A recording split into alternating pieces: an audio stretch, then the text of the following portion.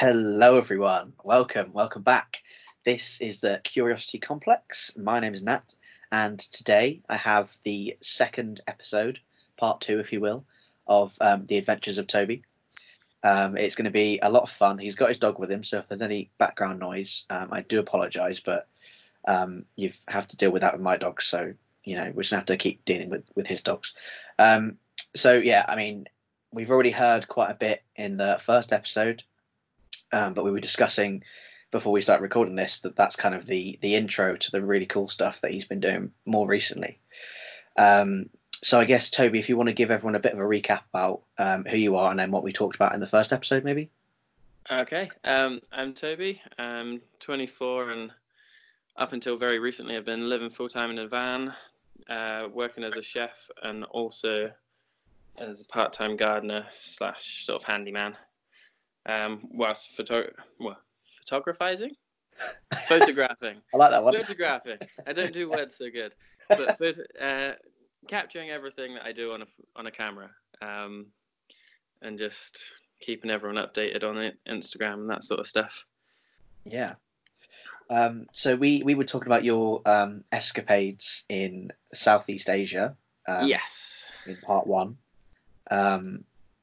Some notable things about that was the bikes that you rented. That was a hilarious story. And then the hot springs as well.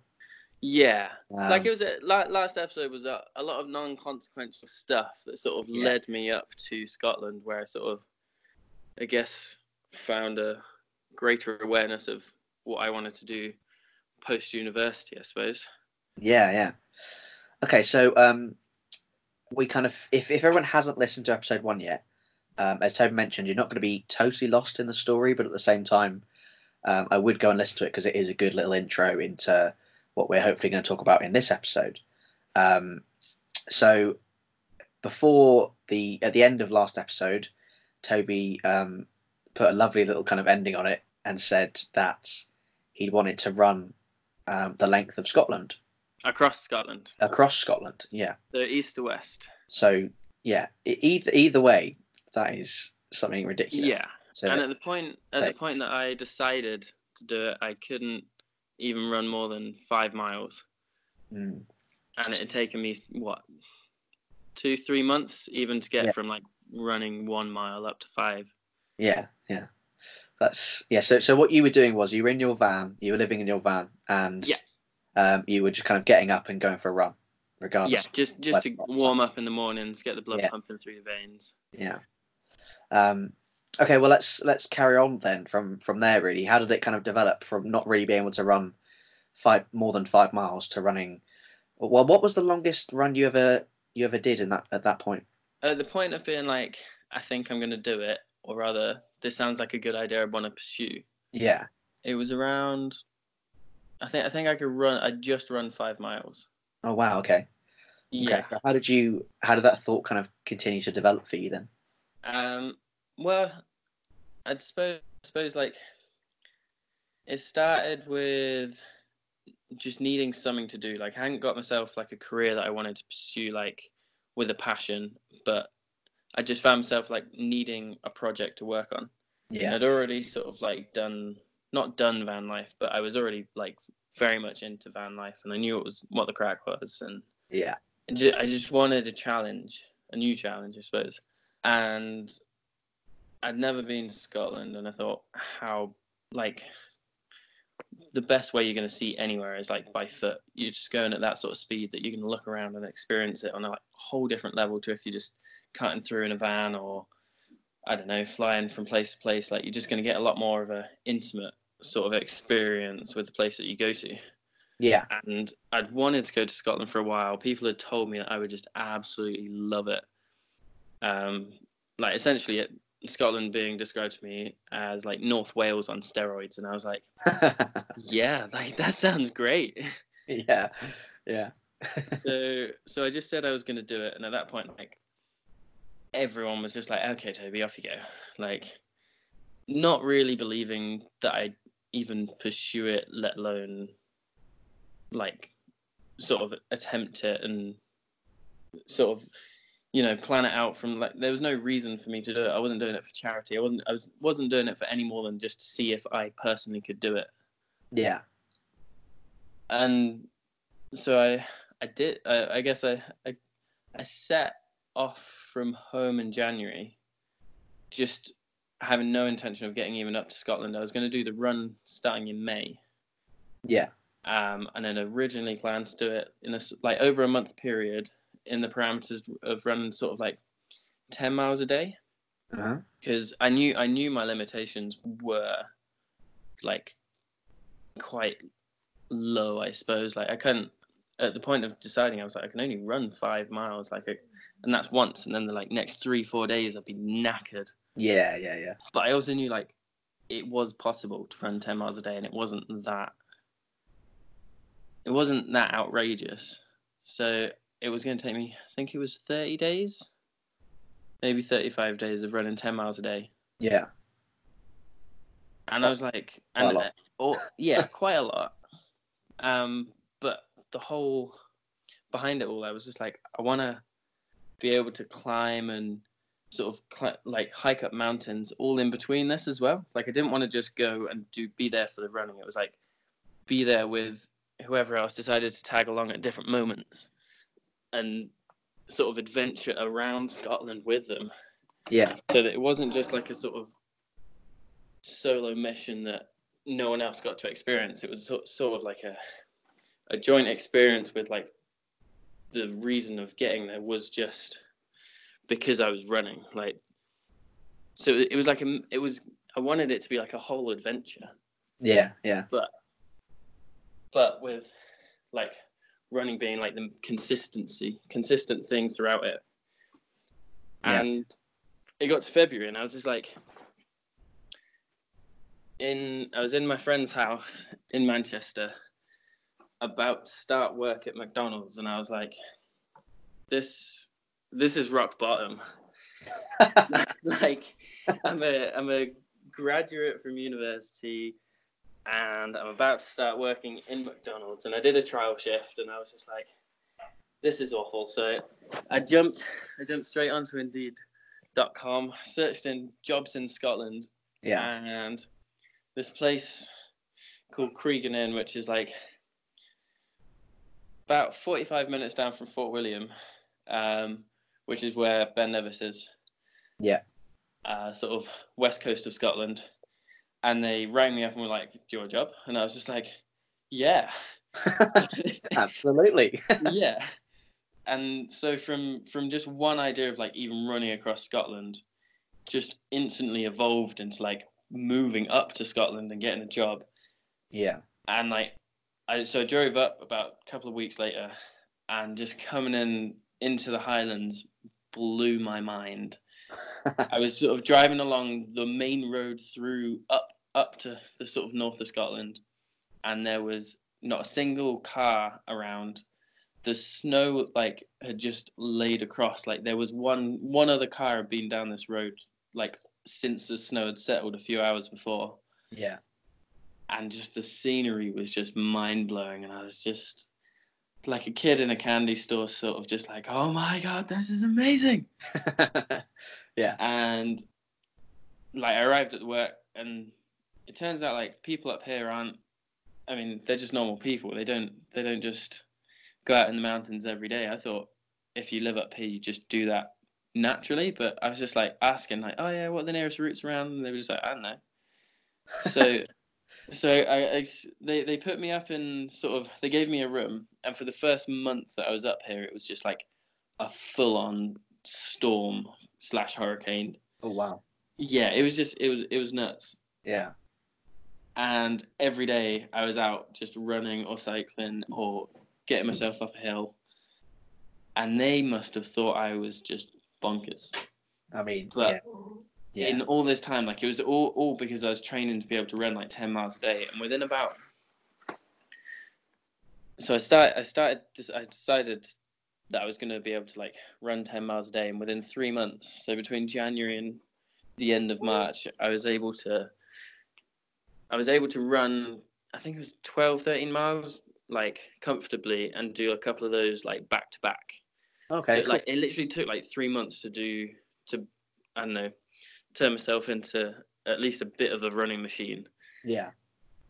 And in between all this, like I just like experience such a next level of nature. Like I'd be running up hills in between my split shifts at work, sort of.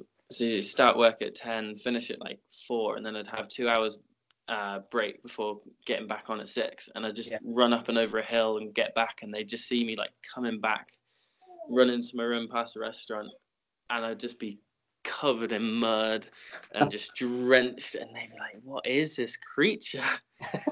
And in all of this, like I was just slowly weaning myself off smoking stupid amounts of weed. Yeah. And I've realized that I was just smoking out of boredom instead of anything else. Yeah. And so as soon as I started doing all this running and like just seeing all these like incredible different like landscapes, and like I'd be running, sometimes I think it was in the first week I was running along this like road, and I just look next to me and there's just a herd of deer just like stampeding next to me, and I'm just like, I'm part of the nature. You had become one with the nature. Man, it felt like it. Like I had experiences like that just so regularly, and I felt like I discovered a whole new world that people just didn't know about, and I was just like telling everyone at work, like, this happened to me, and they're just like, that doesn't happen around here. Like, well, like I've never seen that, and I've lived here for 50 years, and I'm just like, well, clearly you haven't been outside very much at all. Yeah.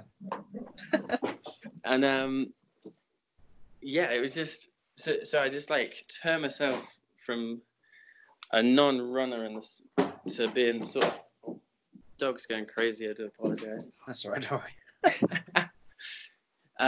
But yeah, so where was I? I was running around like crazy, and just got super fit, and just ended up like freeing my mind from the grasp of smoking weed every day, and my lungs just repaired, and then all of a sudden it was like I just turned into like a new gear, and I could just run all the time. Yeah. And man, that was freeing as anything. Yeah. And like it got me thinking like on all the levels of like where else was I sort of like not optimizing my health and stuff. Yeah. And at this point, like I started like swimming in the ocean. It was literally just, well, it was a lock, but it was connected to the ocean. So I just like walk out my sort of front door, or if I parked by a different lock, I sort of just like get out every morning and start swimming in the sea from like mid-April every day. Uh-huh. And that just is something else. Like I remember talking to you about it, and just like there are so many health benefits from just swimming in like ice water. From like it does stuff from like it's like having the equivalent of 5 coffees, I think. Oh wow. Yeah, and then on top of that, it increases the density of mitochondria in your cells. Okay, cool. So that increased like how much like energy my like cells could produce while I was running. Yeah. And then I dived so deep into this sort of thing of just being like, what else does it do for you? And it just for my mind, it gave me like a clarity that I'd never had before. Yeah. So how cold was the water? Did you have to wear like a wetsuit, or were you just in like No. So I don't know how cold it was, but I guess it was you use the scale of really cold. 1 to 5 degrees. 1 to 5. I don't know, probably. Like it didn't. It definitely was cold. It was super cold. Yeah. And it started going in like I just like paddle, and I'd like spray myself with the water, and then the next day like I just built it up until like there was a point where I was just able to swim. I don't know, like I think it was by the end of April I could swim sort of 10, 15 meters out and then back again without freezing to death. That's and good. Yeah. And it all came down to like the control of breathing. Yeah. Like, the more you panic, the less oxygen you're going to get. So the more you're going to feel the cold, and the more that you're going to go like risk hypothermia. Yeah. So what was the first thought for you when you first went into the water? What was like the motivation behind that? Was it just something you wanted to try?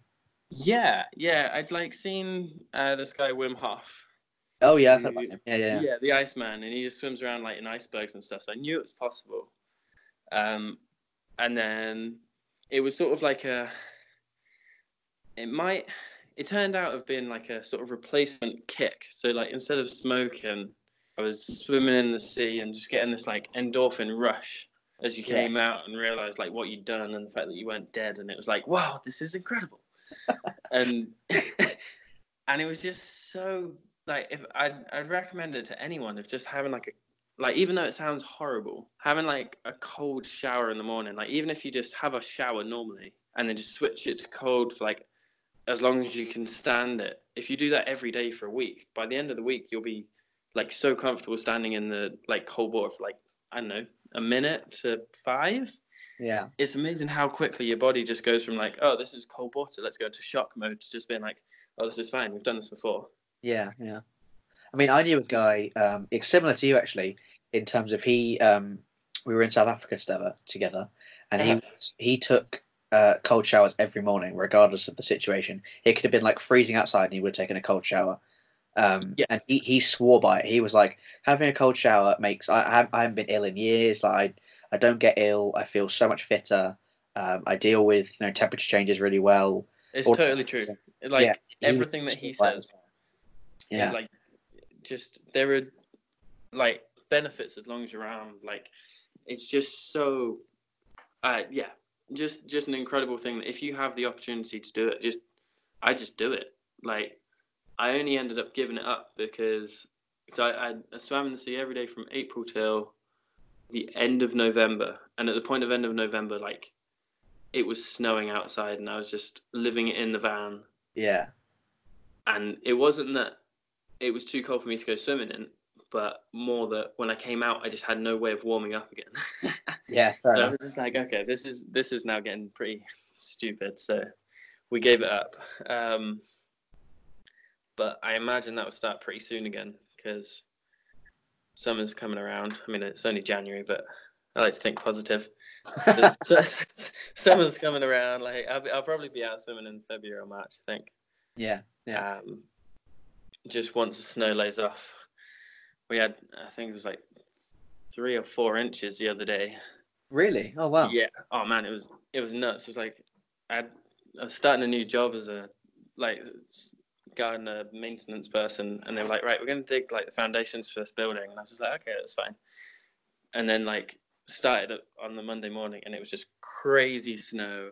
Like so I was like digging like through snow, like just in a snowstorm, like just to get down to this rock that was just super hard. Anyway, I digress.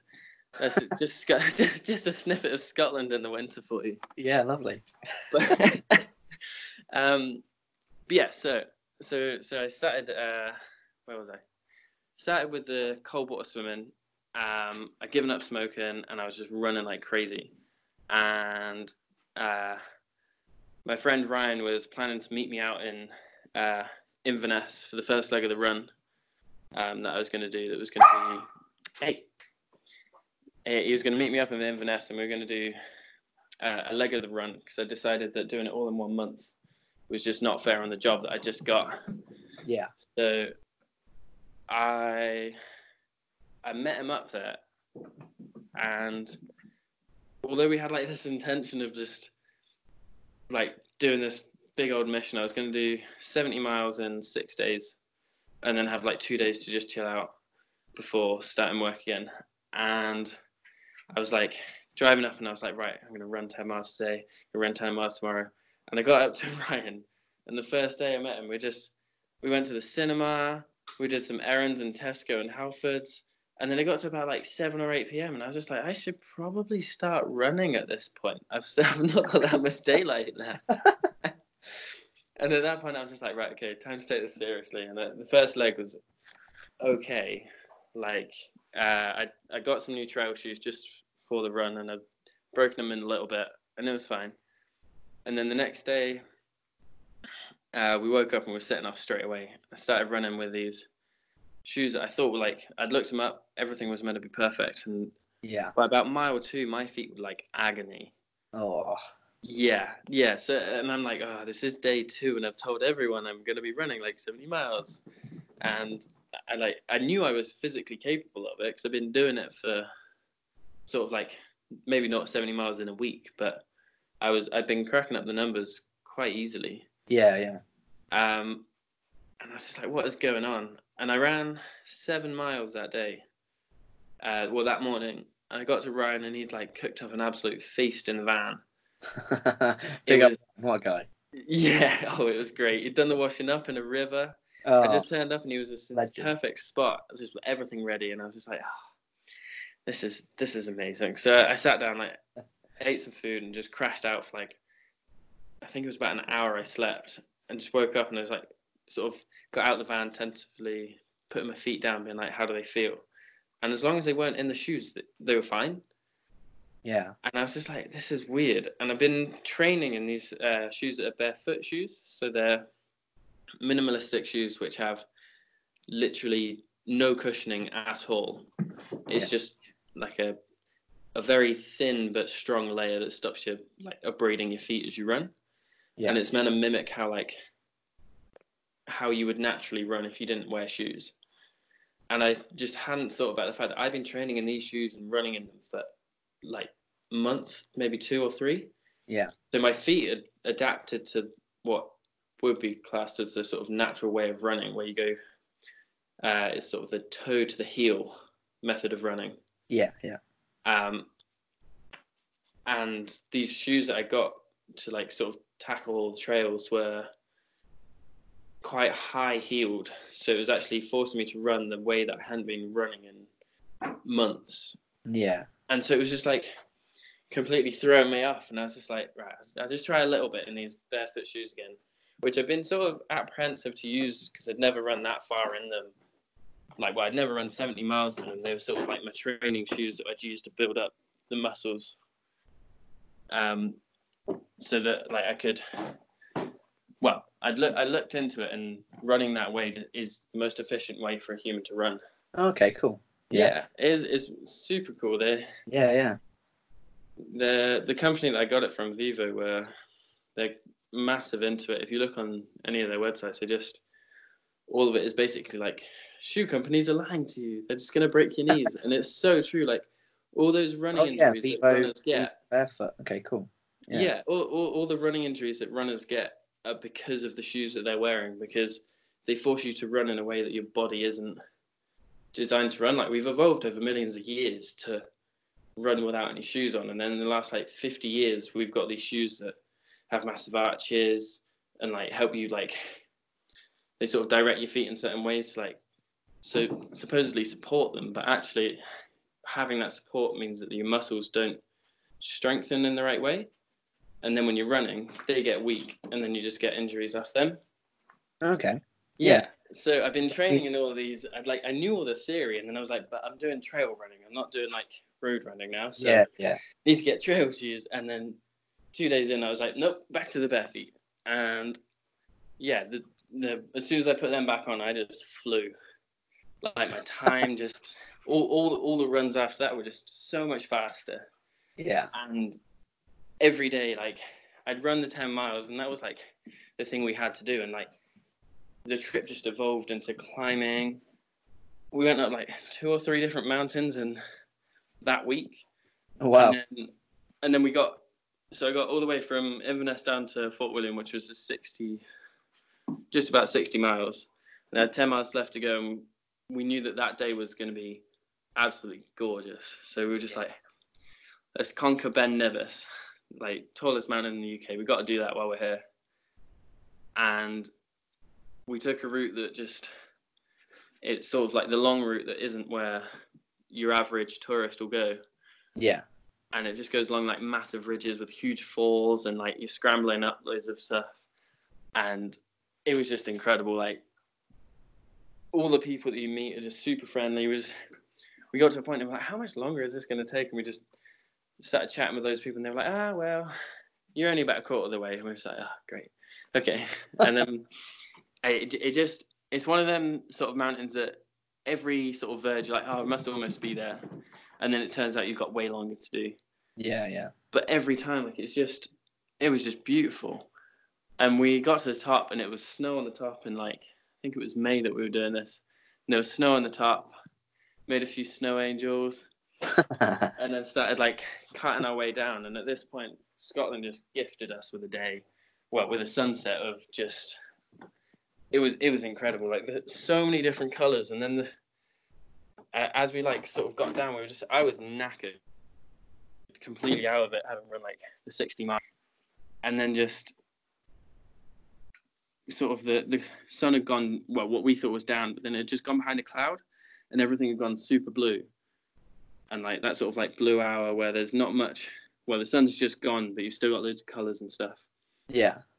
And we sort of like were just traipsing back to the van at this point, and then the sun just comes out for like another go at it. It just came out from underneath this cloud and was just more sunset, and it just blew my mind. Like it was something that like I just never seen before, and like just the level of appreciation for where I was at that point was just through the roof. Yeah. And Ryan and me were just looking at each other like, is this happening? Yeah. And like that just summarized like the whole trip of just being like blown away by just the nature that we have, like even just in the UK, and just like I'd traveled or like been like aiming to travel and see all these crazy things like the year before and sort of previous years to that as well. And I just realized that I could have just driven 10 hours north from home and had a way more intense experience than I did for like all the time that I was thousands of miles away from home. Yeah. And it just sort of put everything into perspective for me. Wow. That's amazing. And then, yeah. So it was incredible. And like I got back from that trip just being like, knowing how much more I was like capable of physically. And it was like, right, I got the other two legs of the run to do. And I had to do one of them just in my spare time while I was not working, because it was pretty close to home, or close to where I was working rather. Yeah. And I did most of that in the end. And then I took up Kurt on his offer to drive me for the last leg. And it was an interesting sort of like completely different sort of run, because it was going along the coastline from the most eastern point towards Inverness. Uh-huh. And the route was just not through the Highlands in the slightest. Like it wasn't the sort of beauty that I was expecting. And I started running, and like day one was fine. I did it and I smashed it, and Kurt was like, dude, you killed that run. Like that was super fast. And I was like, yeah, it's feeling like really easy now. Like the first run was with Ryan, like it was tough, and every 10 like I felt every mile, but I was capable of it. And then this run with Kurt, like after a month or two rest and training further, it was just like it was easy, and I was just like, right, okay. And so I went for the second run the next day, and I was just running along, and I was just like, okay, it's still easy. Like there was no challenge, and I wasn't getting any of this like nature at all. Yeah. Like that I'd been getting previously. Like it didn't, like it was just running along roads and stuff, and it was just, I mean, mainly poor planning on my part, because I could have done a completely different route and got sort of like maybe a similar experience, but on the route that we had. And by day 3, I was running along, and I was just like, I hit my groove, and I was just going along like, I have no doubts I could do this. Yeah. And that was quite weird for me, because I was just like, I've never taken on a challenge like that and just been like, oh yeah, I've got this in the bag. I don't need to even like worry about it.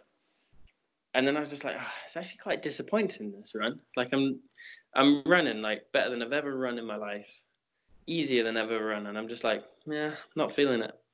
So, and at this point I was just like, well, the only reason I'm doing this run now is to be able to say I actually did it.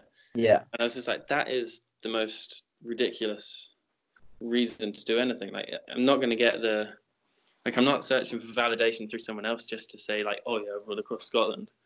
So at that point I was just like, nah.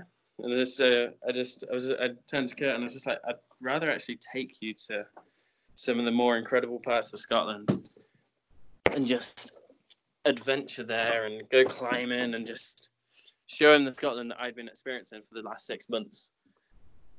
And I thought that was quite like a profound sort of like thing for me of just being like, actually, I do not care at all about the result of like this challenge that I set myself like 8 months ago. Yeah. Because I know I can do it. And as the reason for doing it was mainly to see if I could do it. And then yeah. And it was super freeing. Yeah. And yeah, I think a lot of that came from like the headspace that you get when you run. Because I remember you did a podcast on mindfulness, and I'd say, like, I certainly get that sort of like mindfulness sort of process while I'm moving, just putting one foot in front of the other. And I bet, like, so many other runners would say it. It's the same, isn't it? It's just sort of, it's the flow of running, the runner's high, I guess they call it.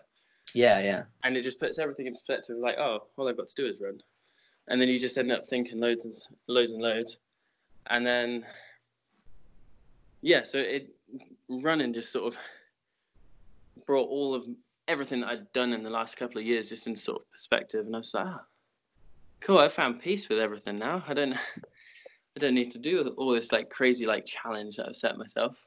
Yeah. And yeah. It was cool, and then I just found like everything sort of settled, and like I'd had this travel bug. I just wanted to see the world, and I was up in Scotland being like, I don't really want to go anywhere anymore. Yeah. Like this is great. Yeah. And like I've got my swimming. I can go running up a mountain. I can go like, I don't know, like everything was panning out perfectly, and I was working at the kitchen just doing what I'd essentially done in my previous job as well, which was just cooking however I was told to cook, and not needing to think much on it, and just super simple living. And I was like, I think I've cracked it. Yeah. I was just like, I don't actually need any more in life. And at that point I was just like, and I felt like I discovered something that people have been missing for years, or at least I'd been missing. And I would always be like, oh, people this, people that, they don't know anything. And then I realized like I was more referring to people as myself in the past tense. Yeah. And actually, like, it was just me being a dumbass for however many years, just sort of like striving for this sort of like state of mind. And I was like, all I need to do was like run every day or do some movement every day and swim in the sea. And then, wow, so I just used to do that every morning. I'm super. I've never talked about myself so much in my life. It's very strange. Yeah, I told that a fair bit actually. Yeah, it's odd actually. Yeah. This experience of just like telling my own story when actually like most people don't really stop to ask. Yeah, it's a bit of a weird one. People often don't ask you questions like this in this kind of setting where like, you know all of this information, you know what you've done, like you're doing a fantastic job of recounting it to me and everyone listening, but at the same time you never get that opportunity to actually say it out loud, and it's strange what it does when you do say it out loud, because you kind of it makes it sink in, doesn't it? At least that's how it makes me feel for me anyway. What's odd is it's actually quite similar to the journaling that I up until recently I was actually quite on it with. So I used to journal every day, and I actually feel it's so similar to that. What was good about the journaling though is like I can spout a load of nonsense. Yeah. And no one hears it, right? I'm thinking like, wow, I'm talking a load of shite right now. Yeah, everyone's hearing it. Yeah. Oh well. I'm enjoying it a lot. I had some questions about, in terms of, you said the first couple of days of the first leg really, really hurt because you were wearing the wrong shoes, basically. And did you ever have a point where, you said, because one of my questions was going to be, what do you think about when you were running for quite a long distance every day? But like, how did you deal with the pain in terms of like the motivation to keep going? Because I know the motivation for you was really strong in like an internal sense. You weren't, like you say, you weren't doing it for someone else. You weren't doing it to validate yourself to someone else. You were doing it purely because you wanted a challenge. So motivation in itself, that being so internal, is fantastic to motivate you to keep going. But do you ever have points in the run where you were like, you know what, screw this, I'm in too much pain, it hurts too much, I'm going to stop, that sort of thing? I mean, day 2, I definitely walked a lot more than any other day. Like, it was, even walking took like a lot out of my feet. Yeah. But it was it was an odd one. I sort of just, I don't know how much I'd recommend it, but I knew it wasn't like a fatal sort of injury. It was just that my feet weren't in the right shoes, so I knew I wasn't doing any long-term damage. Yeah. And so it was more of a just grit your teeth and get on with it, which probably isn't the best advice if anyone's in pain whilst running. You'd probably actually be like, stop and figure out why. Yeah. But I guess that's what I did after we got back to the van. It was only a fairly short run of 7 miles, so like sort of troubleshooted it with myself and was like, hang on, right, different shoes, let's try a different pair, see how they go, and then like next minute you're flying. Yeah. I mean, it's ridiculous to think people are probably, because like you mentioned, there's lots of companies out there that are making shoes that are more and more advanced to try and fix problems. Like when I used to run, excuse me, I used to run a little bit in terms of like I got shoes for running for sport like hockey and things like that. Where the shoes I needed weren't football boots or rugby boots, not studded. They were just normal running shoes. Yeah. And I went to a shop. I won't name the shop, but if someone is into their running, they'll know what shop I'm on about. Probably a lot of shops probably do it now, but when I was doing it, they had like a machine that you ran on it and it filmed you, showed you which way or if any, which way your ankle was going. I've done one of those as well. Over pronation, all that sort of thing. And then they got a mold of like a foot shaped sole. And they heated it up and then pressed it against your foot for like however many seconds, and it kind of molded and told them that I have very flat feet, so my arches aren't very high or raised. So they made this insole for me basically that pushed my arches up and meant that my running would be perfectly stable. My ankles would stay stable, and I wouldn't. They said I wouldn't get any injuries from it. And same thing with you. I started running on it, and Jesus Christ, that was so much pain. To the feet to adjust to that is ridiculous. And it's sort of like you start wondering like why try and fix the problem instead of just finding the root of the problem and just stopping that. I mean, because I had that recently actually. I was in the gym. I was doing me and a couple of my friends have got into CrossFit. And one of the things that people do in CrossFit is skipping. So like they're called double unders. It's where you jump in the air and then you pull the rope over your head twice. That's one rep. I can't do those yet, but I've been doing normal skipping, and I did it a couple of days ago. And the only reason why I couldn't complete the set of skipping, I think, was 60 continuous skips, and I had to do 30 and then 30 because every time I got to 30, my feet just hurt too much. The movement of, and probably the shoes I was wearing as well, the movement of, because I haven't skipped in ages, and that movement just hurt my feet so much. I bet. But again, it's amazing how quickly you adapt. And this barefoot running, you basically ran across Scotland barefoot. Essentially. Like it wasn't properly barefoot because I had like those barefoot shoes on. But that's a ridiculous thing because surely did your feet not hurt in terms of like the ground, if it was gravelly or any sharp stones or anything like that? Not really. Because you know your feet are more vulnerable. Yeah. You sort of become a lot more conscious of where you're placing them. Okay. Yeah. So like it does involve like a lot more of a, like you can't just you sort of get used to being able to spot the route that you're taking and knowing where it's gonna hurt if you do smash it. Yeah. And in the end I did mess up my foot pretty bad, but that was just because I thought it'd be a good idea to like start doing a few front flips onto the beach. and then this was in November, so it was completely after I'd done the running and stuff. And I did 2 or 3 and nailed them, and then the last one I was just like, I'll record this one because I'm nailing these. This is quite fun. And on that one, I landed it, and my foot slipped in these pebbles and just hit like this massive rock underneath. Wow. And it's been messed up ever since. I'm actually getting a little bit like, what's the word? Caged up at the moment because I'm just trying to wait for it to sort of heal itself. And because I know it's not broken, but it's just sore. So it's struggling. Fair enough. But yeah. So as long as you're not being stupid and you're actually being quite conscious of what you're doing, the shoes are amazing. Yeah, I mean, I like the idea of those shoes, and I've known about Vivo for a while. I've never got round. I mean, I'd totally look into it. Like, it helped my flat feet because I had flat feet as well before. Yeah. And just because the way you run, like feet sort of adapt.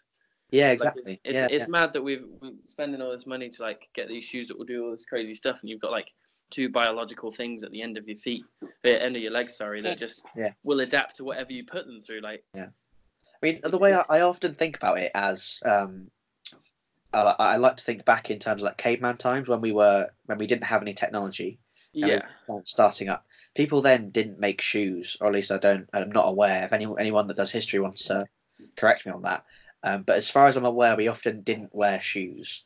So we evolved to run barefoot effectively. Yeah. Oh yeah, totally. And now it's like you say, it's pretty crazy that we're now turning around and making every single like technology, every advancement we can to try and make shoes fix the problems that we have, when in actual fact, like someone like you, a good little case study is someone like you that's turned around and said, well, I've just run barefoot in these barefoot shoes and all my issues are being sorted, Yeah, totally. So like you say, instead of spending maybe 200 quid on a shoe and an insole and etc because it's like the newest thing, you could spend about 100 quid for this Vivo barefoot. And they are quite pricey, but they good.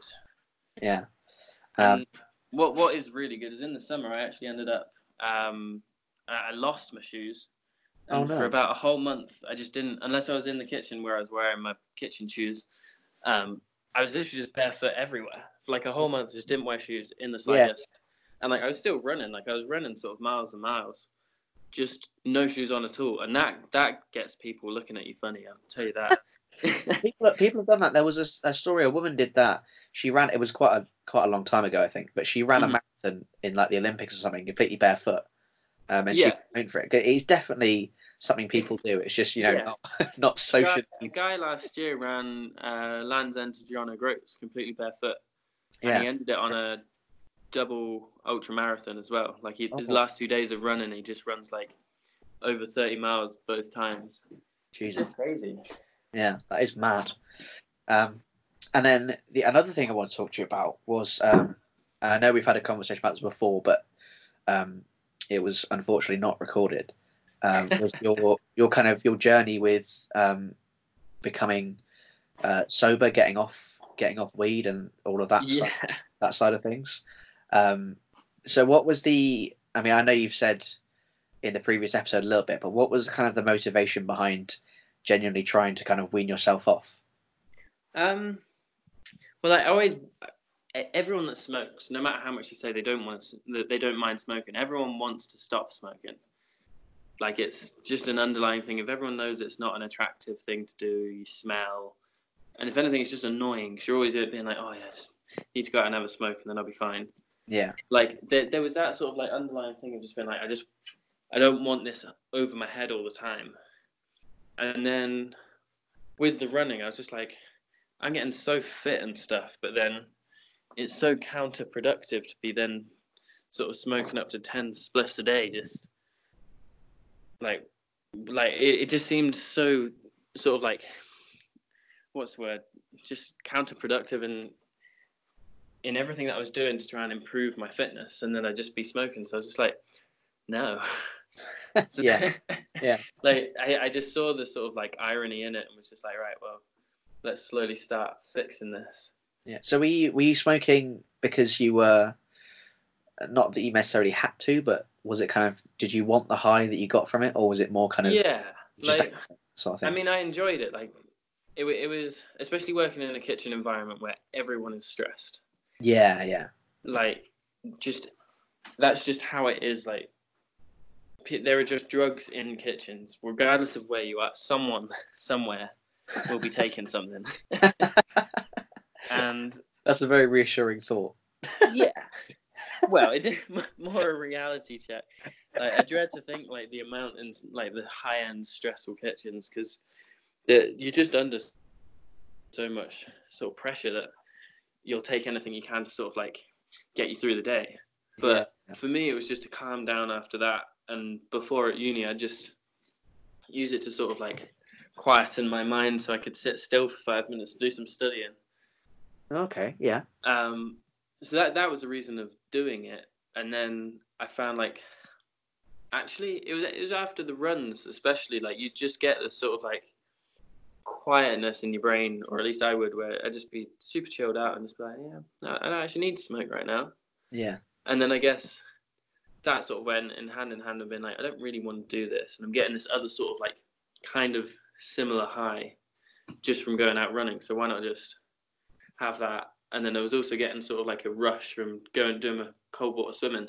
Yeah, yeah. All of those sort of like, it just, I wouldn't say I intentionally went out of my way to being like, today I'm going to stop. It was more like I found this, and this is quite a good replacement for this. Yeah. But even at the time of doing it, it wasn't like a conscious thought of being like, I'm using this to replace, I'm using like cold water swimming to replace the weed. It was more without me even knowing it, it was doing it. Yeah. So that's really, really interesting. Yeah. Yeah.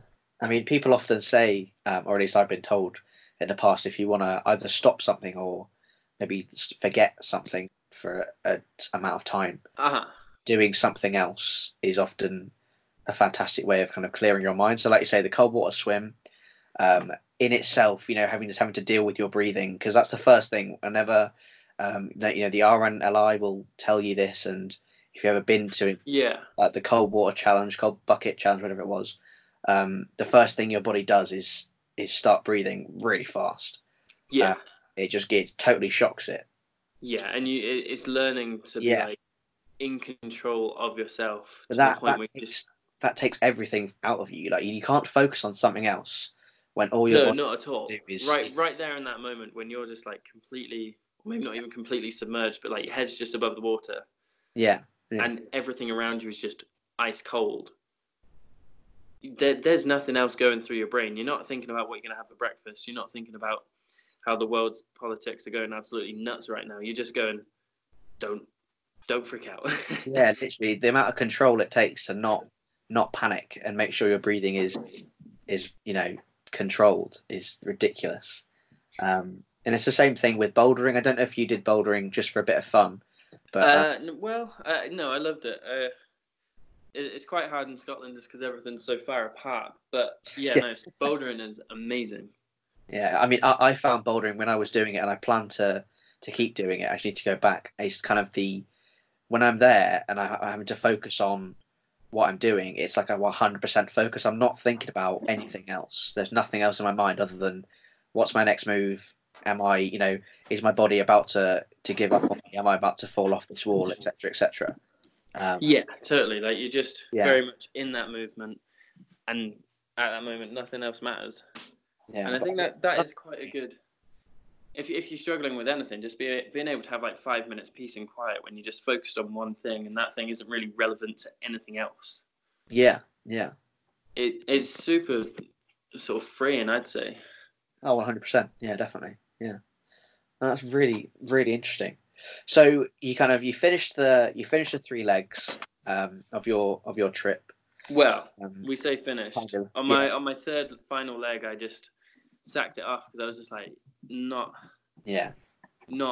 like bothered by it. To be fair, in my mind, that is finishing it for you, because I suppose, I came to a conclusion of that adventure without getting to the finish line. Yeah. Oh wow. Okay, so what then happened once you kind of got into that state of I've cracked it, I've got it, and you didn't, although you didn't technically finish what you set out to do, you did in a way in your own mind. I suppose I'd accomplished what I wanted to do, which was to see if I could do it. Yeah. So what was the kind of the next step for you?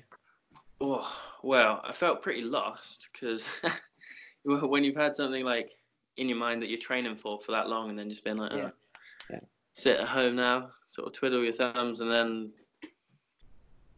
I don't know, just everything sort of came to not a halt, but I was still doing my usual swims in the morning. Yeah. Like the standard Toby day, like I'd still keep it up. And at that point, I just started running. Like, I'd run for fun, just because I knew that was, like, if I had a stressful day at work, the cure was just to go for like a 2-mile sprint. Yeah. And come back home and I'd just be right as rain. Yeah. And then I actually finished that work, and since then, like, I'd actually been searching for a job that was a little bit more meaningful than washing dishes. Fair enough. And still can't quite work out how, but I've landed myself like without sort of any sort of searching, it just sort of in the same area that I was working in the kitchen, which is about 45 minutes from the nearest town. Okay, yeah. It's like just in the woods across from where I was previously staying and working. These people have employed me just to do sort of gardening, and another couple that run a kennels have employed me to basically be this guy's like little apprentice for the next year. Okay. Just doing that, like, so they run a kennels and they're just doing it up completely over the year. So they're going to renovate the whole house. They're renovating all the different like not cages but enclosures. I don't know what you call them. Yeah, I know what you mean. Yeah. Where the dog stays. So they're redoing all of it, and they were just like, we need an extra pair of hands, and I was like, yeah, I'll do it. And in the process of that, they actually had a charity for dogs and stuff, and I ended up sort of starting to foster one of them. And now, as you probably heard in the background of this podcast, Talia, the dog, has become very much constant member of the family. And as I was telling you before we started recording, that I've finally given up van life, which I guess was actually quite a big step. Yeah. And just been like, right, I'm quite settled up here. I've got like a great job. I've got a dog. I've got a girlfriend. Like, you know, I guess one of the amazing things about always living in a van and the sort of nomadic life is that actually when you find someone that you really like, you can just stay. Like, there's no reason for you to go anywhere. Yeah. And that, I guess that, yeah, you know what you're saying about this whole podcast and thinking about things? Yeah. I guess right now I'm just actually acknowledging that is quite a big, sort of like from here on, it's going to be very much a different lifestyle, a very much more, I dare say, normal lifestyle. Oh, you can't ever be normal. That's not allowed. No, well, I mean, literally the house that we've just started renting is right behind or at the bottom of the beginning of the hills that I used to run up all the time. And yeah, so it's not like I've moved far away from anything that seems normal to me. Like the forest, I just took the dog up before we had a call. Just there's a massive like sort of pine forest behind us before it goes up into the mountains. Yeah. And I guess that's what I call home now, which is pretty fucking amazing, isn't it? Yeah, I think a lot of people, including me, are going to be extremely jealous to hear that. Yeah, oh man, I'll be snapping pictures. And actually, what's great about having a house is I can now like invite more people up to just come stay and experience it, because every time someone new comes up and just sees this sort of place, they're just like, whoa, and I just get to live that new experience for them through them. Yeah. I get to see it all for the first time, even though I've sort of run these trails countless times. Yeah. So, yeah, it'd be great to have you up if you have a fancy. I'm so down for that. And anyone else that's happening to be listening that knows me. Yeah. We'll just put it out there. Does anyone come stay? I'll show you around. Oh, mate, that's amazing. That's so cool. Yeah. I remember you telling me actually you had for a while you were staying in like a millionaire's house and like a proper mansion and stuff like that. Yeah, that was unusual. Just a friend at New Year's was house sitting, so we went down, and she was there for 2 or 3 weeks, and we went down for about a week and a half. And it was a very odd experience, having lived such a low lifestyle, and then going and seeing like sort of how millionaires live with a swimming pool and a kitchen that's the size of like 2 houses. Yeah. You know, it's just nuts. Yeah. Just having like horses that are worth more than sort of 100 grand cars and stuff, and I was like, what? Jeez. This is just nuts. Well, why is this necessary? Yeah. It's amazing. But yeah, that was cool. I'm very blessed in the fact that just random things like that do sort of just happen. Yeah, I mean, I the impression I get is that there's more going on in Scotland than people realise. Oh yeah, If you're like yourself and you actually go and experience stuff, you can do a hell of a lot. There's a lot more than just like a bunch of hills. Yeah. Well, I mean, I suppose you could expand that to pretty much anywhere, though, as if you put True, yourself true, out true. there and start doing stuff, Yeah, true. you are gonna it's just gonna spiral. It's like me coming up to Scotland to go for a run has turned into like me having a whole life up here. Yeah, yeah. If anything, oh, there's the dog. We knew it was coming. Yeah, it was always gonna happen.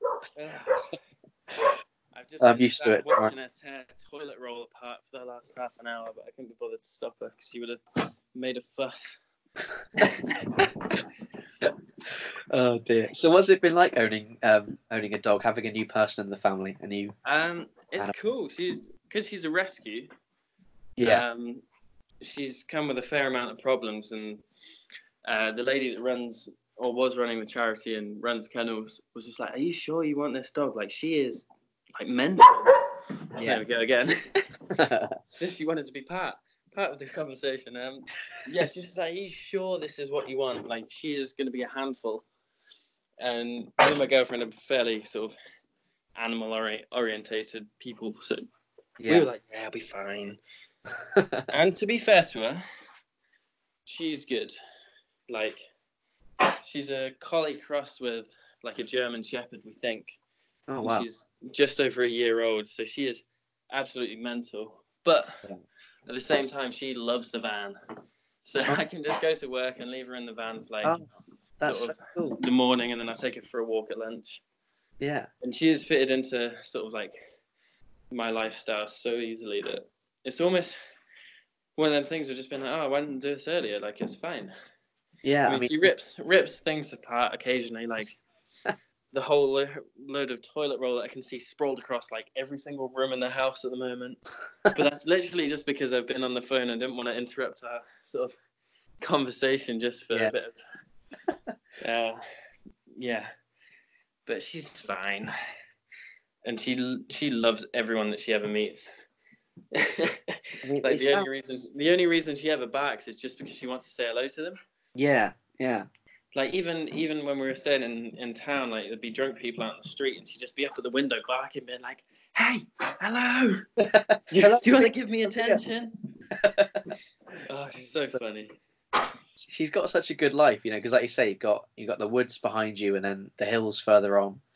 So she's kind of got a fantastic area to explore. Oh yeah, she's got it absolutely down. Like for like just now, I took her out and we just literally out the back garden, and then you just into like sort of the Scottish Forestry Commission. Yeah. And then up above that is just into like mountains that barely anyone goes, and she can just roam free. Yeah. Unless there's a livestock, in which case you do have to have her on a lead. But that's just sort of general dog rules. Yeah. Have you done a lot of kind of research into keeping and kind of working with dogs since you got her then? I got a book by a guy called Nigel Reed, which he talks about being like the guardian of a dog. And he's really interesting. He sort of goes into the training of being like, you just have to prove to them that you're the alpha. And then if you've done that and you fulfill your need as a sort of guardian of making sure they're fed and watered, make sure they get somewhere to sleep, exercising them, and then I think the other one's just like giving them sort of like purpose and basically just playing with them and giving them like different things that they can do. And then if you've done all of that, then no matter what sort of problems they've got, you'll train them out of it. Yeah. And so far, this book has been like a godsend because the dog has gone from she would steal all your food, she would jump on top of you, she was basically like what you'd expect from a rescue, from all the sort of stereotypes. Yeah. And she's gone from being like an absolute nightmare to whenever I take her back to the lady that I got her from, she's just like, what magic are you doing to this dog? Because she's just like, she just doesn't bark at all. Like she wasn't barking. Now she just barks if there's someone at the front door. Yeah. Which is, just dog behavior. But I'm also training her out of that. she definitely takes a lot of time. Oh, dogs. It was like having a baby at one point. It was just like, oh, we've got a newborn child. She wakes up in the middle of the night barking like crazy. You have to put him back to bed and take him out for wheeze and stuff. Yeah. But at the same time, like, it's just, it's so much fun. And soon she will be able to come out with me on runs and stuff. And it's something else when you're running or walking along and then you've just got this like dog. Like she's very sort of wolf-like when you look at her. Yeah. And just like seeing her like go through the forest next to you, you're just like, wow, you just sort of belong out here. Yeah. So it's very sort of fulfilling taking her out in that and knowing that I've given her that sort of lifestyle. Yeah. That's awesome. That's so cool. Yeah. And okay. I guess that brings us up to speed with the random adventures of Toby since university. Yeah, pretty much. I hope I've given you some interesting thought or whatever. Yeah, it's definitely I quite like it this way. It's more of a read between the lines message that you're giving, because you haven't said, I think everyone should run barefoot, and I think everyone should stop smoking weed, and I think everyone should. No, I'd say this has totally just been like an account of like my journey, but I wouldn't ever tell someone that they need to do something because, like, I mean, definitely for me, if I'm ever told I should do something, that you can bet that I'm going to do the complete opposite of what I should do. Yeah. That's not how people work. You can tell them and show them like your experience, but at the end of the day, like you've got to come to your own conclusion of how you want to sort of live your life. And that is why I tell you what I've like learned, but I can never say someone should do something. Yeah, but that's the thing. That's what I like. I think about it because it's up to me and everyone listening to take what they can from your experiences. So I for sure. I mean, I need to start running anyway because I'm going to do a thing called the Muddy Dog Challenge in June time, which it sounds kind of. I think it's probably going to be more easy than we're letting on, but it's like a 5K run. It's like an obstacle course with your dog. That's awesome. So it should be really, really fun. But I need to make sure that I can comfortably run 5K with my dog on the lead next to me, sort of thing. And the obstacles obviously aren't going to be that difficult because there's going to be lots of different types of dogs and levels of running, people that can run it. I think a lot of that will become like a lot more of like you'll be able to smash 5K easy, but you'll be able to run it with your dog. Having like the training and the trust between the two of you is going to be quite. Well, I don't know how you and your dog are, but it could be quite the challenge to know that you can trust them to do all the things that you're putting them through for 5K. Yeah, I mean, part of the issue I think is that I don't currently know. Maybe I'll get more info once I actually sign up to it. But once I do, which I am definitely planning to, and I think I'm going to do it with my mum, which would be even more fun because we've got two actually. So she'll take one, she'll take what's technically her dog kind of thing, and I'll take technically my dog. But they're both family dogs. And it's kind of I don't know what obstacles that they are at the moment. I've seen pictures, so I think there's like a bit of water you have to go through, which isn't an issue whatsoever. Obviously, because that's the thing. It's got to be generic for most dogs, and my dogs absolutely. They're Italian water dogs, so they search out water. If they can find it, they'll be in it. Oh, I bet they'll know all about cold water swimming. Oh, absolutely. They're and I have to get them out of lakes and rivers more than I have to put them in. Yeah, I bet.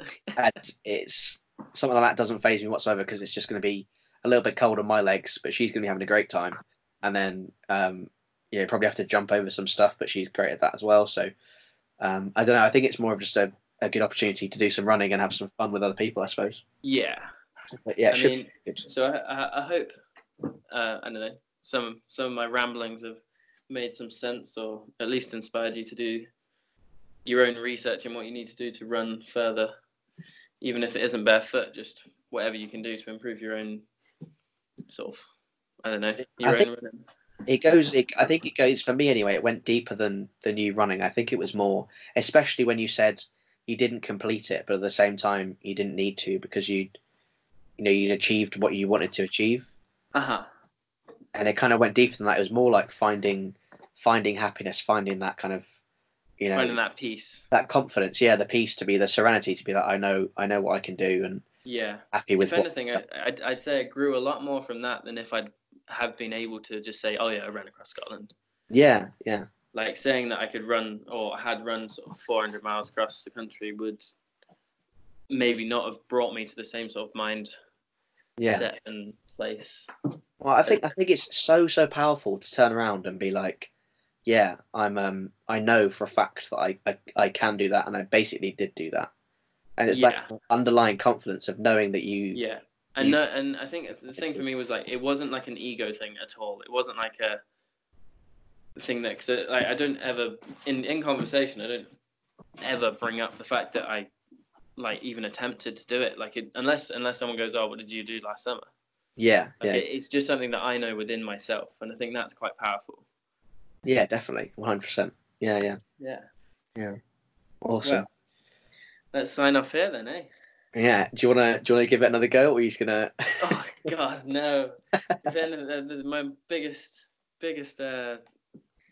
failure of the last 2 years was signing off of the last one, but yeah, just thank you for having me on, and yeah, I'll keep listening to your podcast. I absolutely love it. Oh, I appreciate that. That's great. Yeah, keep it up, man. Cheers. Well, thank you so much for coming on. It's been not a problem. Been a journey. It's been real. I bet. Right, I'll catch you later, man. You are crazy. All right, it's cool. Thank you so much. Everyone listening, thank you so much for listening. I hope you enjoyed that. I'll tag Toby's Instagram in all the posts that I do. So definitely go and check his page out. Give him a follow. Give him a like, because his photos are, as you can probably imagine, pretty incredible. So yeah, everyone listening, thank you so much. We'll see you all in the future.